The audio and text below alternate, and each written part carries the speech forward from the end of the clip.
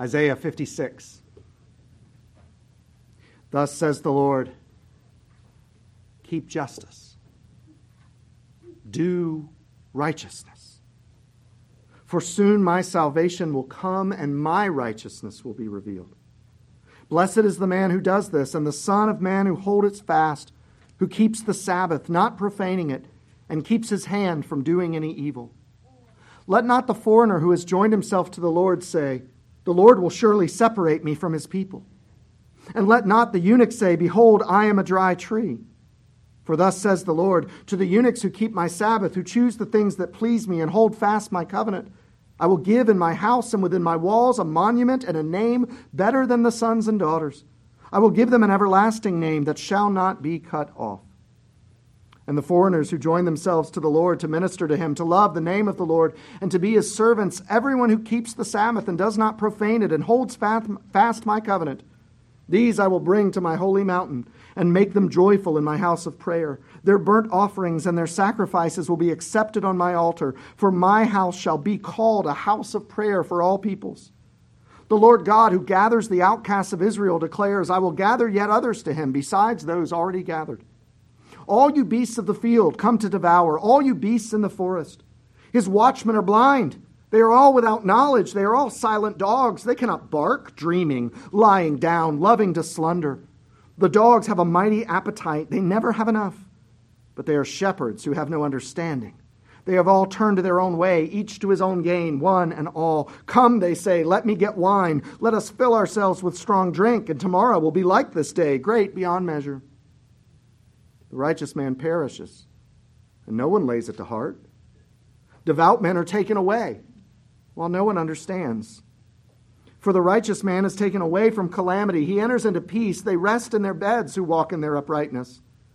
But you draw near, sons of the sorceress, offspring of the adulterer and the loose woman. Whom are you mocking? Against whom do you open your mouth wide and stick out your tongue? Are you not children of transgression, the offspring of deceit?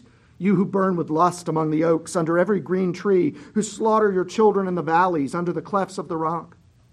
Among the smooth stones of the valley is your portion. They are your lot. To them you have poured out a drink offering. You have brought a grain offering. Shall I relent for these things? On a high and lofty mountain you have set your bed, and there you went up to offer sacrifice. Behind the door and the doorpost you have set up your memorial. For deserting me you have uncovered your bed. You have gone up to it. You have made it wide, and you have made a covenant for yourself with them. You have loved their bed. You have looked on nakedness.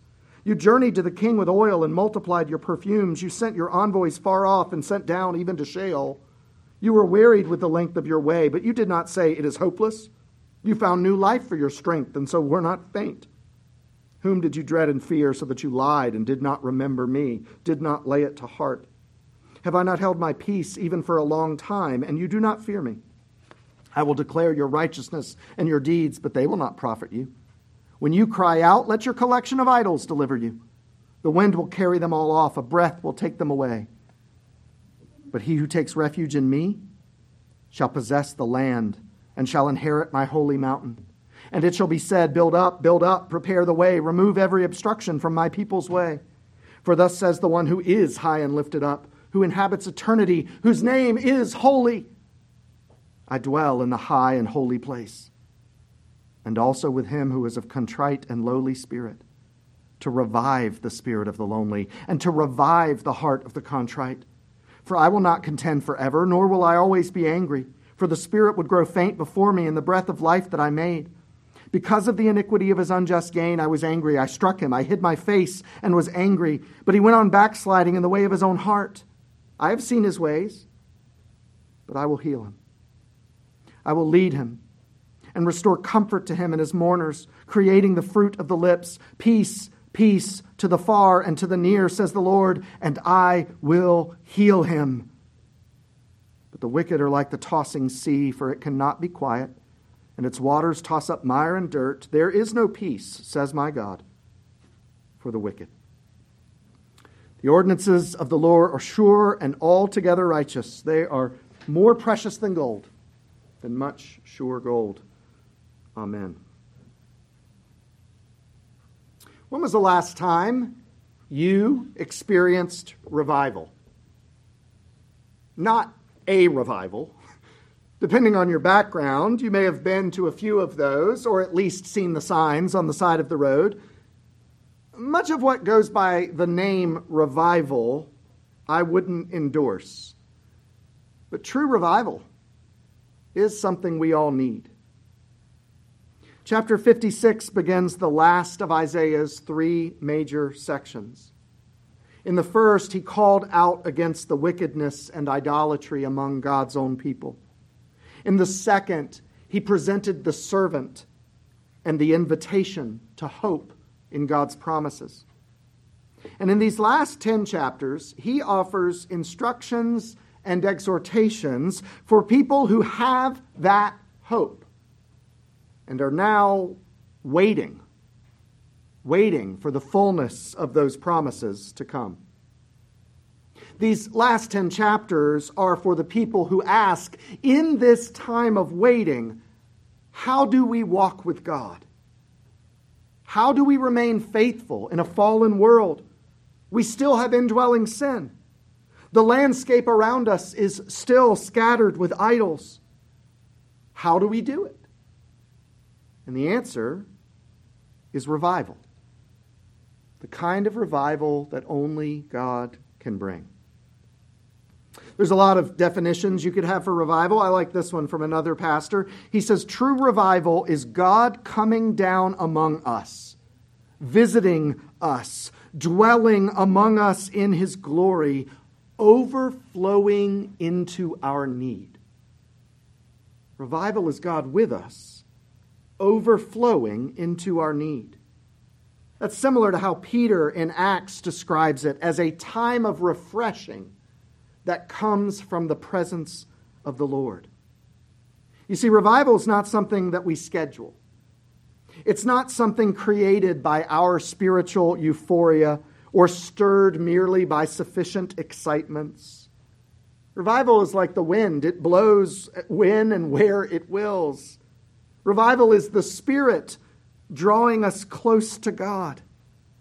Another teacher described it as God being overwhelmingly real to us. How real is God to you? In the servant, God promised to fix the world that we've broken. And our confident hope is that he will keep that promise. He will make all things new because he said he would. And as a part of fulfilling that promise, he will also make his people worthy of that kingdom. And he does that in two ways. Justification, he declares us worthy on account of Christ's righteousness. And also glorification. The end of a sanctifying process where God makes us more and more like Christ every day until we are the reality of what's been declared about us. And so given that calling that God is sanctifying us toward glory and giving this world in which we live, revival is exactly what we need. Verse 1, thus says the Lord, keep justice and do righteousness, for soon my salvation will come and my righteousness be revealed. Blessed is the man who does this. Justice, righteousness. In the next verse, hands that do no evil. I don't have to tell you, that's not where we were before God saved us. What Isaiah describes here is where we are after God saves. He describes the result of walking in faith with him. What he describes are the results of revival. I heard the expression once that the future strengthens us to live well today.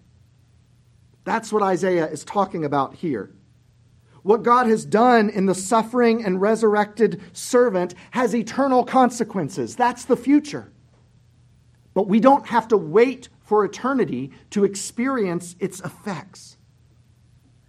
The presence of the Lord is with us now. We can be refreshed by him even today. Don't you need some refreshment? Isaiah started with the results of how we live with one another. Yes, the world is filled with God-haters and idolaters and those who just want to make life hard. Even so, what would life be like if all of our interactions with even just those who call themselves Christians were Christ-like? Wouldn't it make a pretty big difference if all of those interactions were just and righteous and hands that did no evil? Now, we still sin. We will need to give and receive forgiveness often. But I worry sometimes that in our rush to admit that we aren't perfect, we can sometimes use that imperfection as an excuse. Yes, in this life, we will not be perfect. It's true. But in every moment, we do have the capacity to walk with God in faith.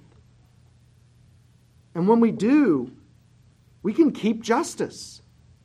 We can do righteousness. We can refrain from doing evil. When God becomes real to us, and we see just how He overflows our need, just for a moment, things can be in our day-to-day lives as they will be in eternity.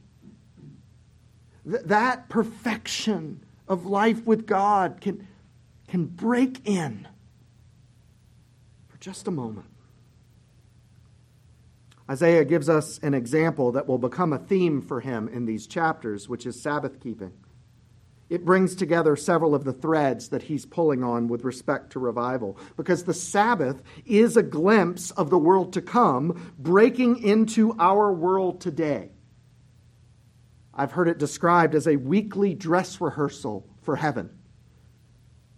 Israel on the Sabbath, and now we on the Lord's Day, can already experience what is otherwise not yet come. The Sabbath as an opportunity to taste that life may be different than the understanding some of us have about Sunday. One teacher explains it this way. He says, look closely. The Sabbath is not keeping our hands from doing any activity. The real Sabbath is keeping our hands from doing any evil. The real Sabbath and the real Sabbath rest is busy. It's busy with justice and righteousness. It's a paradox. Busy, rest. Can that really work? Sure. Because true justice and righteousness aren't driven and perfectionistic. They're received by grace. Christ himself is a living Sabbath for people who would be compulsively self-righteous without him. His justice and righteousness are our rest, not burdensome, but joyful relief. Isaiah also uses this example of Sabbath to make another point. Jesus would clarify this idea in greater detail in his ministry, but it wasn't new. Jesus was explaining how God had always worked. And there are lots of different terms you could use to describe it. Internal and external, sign and signified, or form and essence, but they all refer to the same idea. God's passion is for the principle, for the heart of the matter. He may institute different specific forms to teach us. And as humans, we will latch onto the forms. We'll make it about the form. But God's passion is for the principle. That's what the Pharisees got so wrong, what Jesus was constantly correcting them about. They're obsessed with the form at the expense of the principle. Israel was a form of God's people, but never in itself the essence. The temple and the tabernacle were forms of God's dwelling place with man. But Jesus in the incarnation and the Holy Spirit indwelling all believers, that shows much more clearly the essence of the thing, that God will be with his people. And Isaiah's example here is easy for us to pass over just because it's a weird section of text. But to his original audience, this would have been mind-blowing. Starting in verse 3, that God invites foreigners and eunuchs to join him in Sabbath rest. Foreigners are pagans, idolaters. They're not on the guest list for Sabbath rest. Eunuchs were prohibited by law from entering the temple. The brokenness of their bodies was a sign of the brokenness of the fall, and it would have marred Sabbath perfection. And so as a form, these groups were identified as being clearly separated from God. He used them to make an important point about holiness. But here, wrote another preacher, the prophet shows that the grace of God will be such that even people who were formerly estranged from him, against whom the door might have been said to be shut, may obtain a new condition or be perfectly restored. Maybe you know someone who feels this way now. Maybe sometimes you felt that way yourself. That the door to God's grace must be shut to you because of your sin, because of your unclean condition. And it's true that sin utterly separates us from God. And at times, God has used forms like this to make that very point clear. But God doesn't just leave things there. That's not his last word on the matter. The essence will endure forever, but the forms will change. And in Christ, the doors to his grace are thrown wide open to all who will come. And here God shows Isaiah, gives him just a glimpse of what that will look like. Verse 7, these I will bring to my holy mountain and make them joyful in my house of prayer. These unclean, these Gentiles, these pagans, these foreigners, these broken and messy, these eunuchs, these I will bring to my holy mountain. The Lord God who gathers the outcasts of Israel declares, I will gather yet others to him besides those who are already gathered. Do you know what it is to feel as an outcast? And God says he will gather us to him.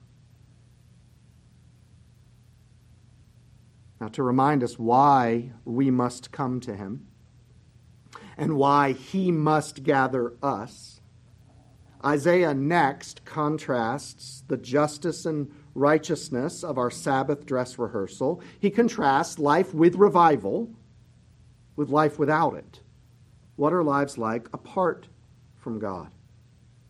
It's only by faith, it's only by the work of his Spirit and by revival that the blessings of heaven can break in on our reality. Without that, left to our own devices, life looks different. It looks like he describes in verse 9 and following. And he really just works his way down. He starts with leadership.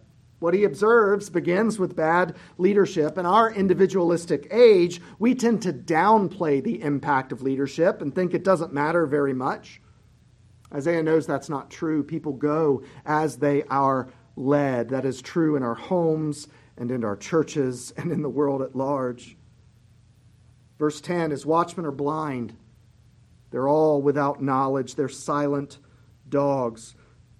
They are shepherds who have no understanding. They have turned to their own way. You see, the men who are supposed to watch the flock, they're asleep. The shepherds who are supposed to lay down their lives for the sheep have turned to selfish gain. Israel's covenant unfaithfulness begins as a failure of leadership. There is a crisis in the American church today because there has been a crisis in the American pulpits for decades. People go as they are led. And blind watchmen and sleeping dogs are allowing the enemy to devour their people. And it's no surprise that as a result, the people aren't walking with God. In the next chapter, you see that people have no regard for righteousness or for those who practice it. No one mourns the death of a righteous person. No one notices their absence among the people. They've been called up to glory, and the people are too blind and stupid to notice. It's not just a modern problem that it's the people who do the right thing that seem like the weird ones. Leaders like Hezekiah and Josiah had tried to bring the people back to God, but it didn't take long under godless leadership for the people to turn back and go their own way. These righteous kings, what does the Bible tell us they did? They tore down the idols and the high places. They tried to rid the kingdom of their presence. But then godless leaders would let down their guard. They would invite them back in, and the people would return to their idols. Verses 3 through 13 are an extended description of God's perspective on that idolatry. It's spiritual adultery. God's covenant with his people is like marriage. And his bride has become more devoted to idols than to him. When God stops being real in our hearts, we will turn to everything else for security and satisfaction. You know it, and I know it. And when we do that, and we get in that pattern of turning to not God's, the thought of turning to God for those things is either forgotten or downright laughable. And that's not how the marriage should work. Says one writer, treating God as if he's not enough to satisfy us is spiritual whoredom. That's why our role in the relationship is not control, but surrender. Oh, that we would surrender rather than try to control God. Then revival could come. But that is not where we should be in this idolatry and spiritual adultery. And it is where we were. If God did not intervene, if he did not come to us, if he does not revive us, this is the way we will go. Sleeping and selfish shepherds, no regard for righteousness, a continual turning to not God's rather than God. Kids, I hope you know, and I hope you've experienced, that there are many blessings that come with growing up in the church. You look around this room and think about the number of people who know you and love you and pray for you. To learn how to worship, to be invited into that worship with us every week. These are blessings that come from growing up in the church. There's also a danger that comes from growing up in the church. It's the same danger that threatens all of us adults here too. For we could make the mistake of thinking that it's enough just to be in church. We could make the mistake of thinking that we no longer need revival in our hearts.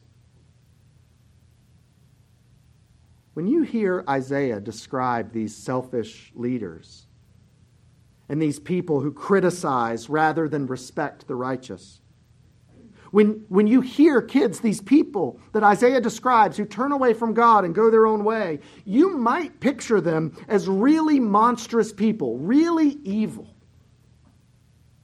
But do you know what he's describing? He's describing people who are like us, who forget their need for revival.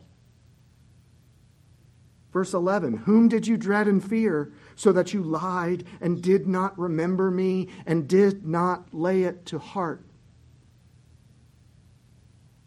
How many times this week did I say in my own heart, I've got this? Yet God is always offering to revive us. He's always offering us himself. Look at the end of verse 13. But he who takes refuge in me shall possess the land and shall inherit my holy mountain. That is, one of my commentaries said, Old Testament code language to say that in the gospel, God is offering us everything.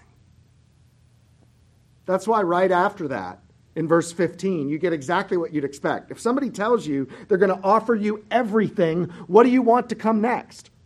Well, how do I find it?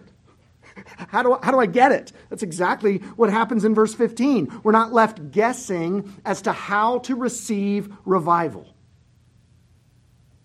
For thus says the one who's high and lifted up, who inhabits eternity, whose name is holy. I dwell in the high and holy place, and also with him who is of a contrite and lowly spirit, to revive the spirit of the lowly, to revive the heart of the contrite. See, on his own, God is way up there. He's high and lifted up. His name is holy. And at first glance, it would seem that you can't get there from here. But look at what else he says.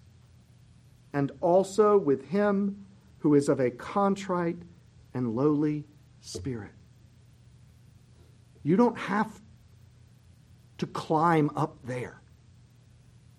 If you will humble yourself, he will come down to you. When our hearts are haughty, we don't need God. We're way too polished to say that. We've been in the church too long. Maybe we've gotten good at fooling ourselves, but we think we know we can take care of things on our own. We have a network, we have resources, we have street smarts. We will figure it out. But here's the danger.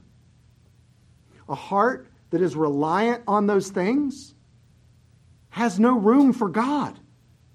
It hasn't made space for him.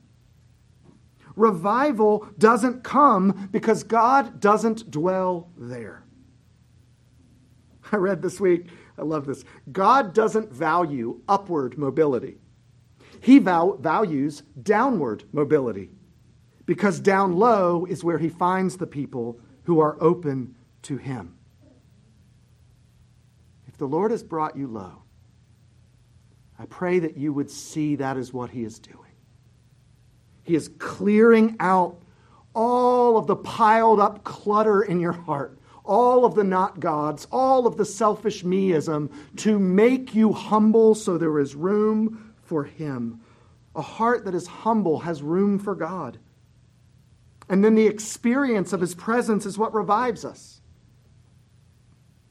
And what Isaiah is saying to us this morning is that it can revive us daily if we will make room for him. It's not just a one and done. It's a daily overflowing of that presence into our need. And then we will walk in faith. We keep justice. We do righteousness. We practice active Sabbath rest. We live for him rather than ourselves.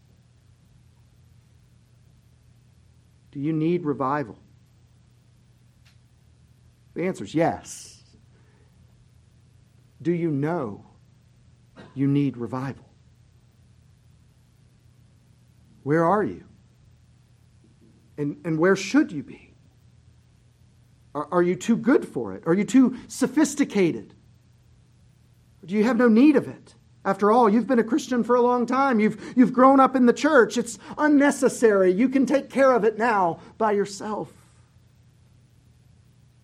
Oh, Christian. What a waste. What a shame.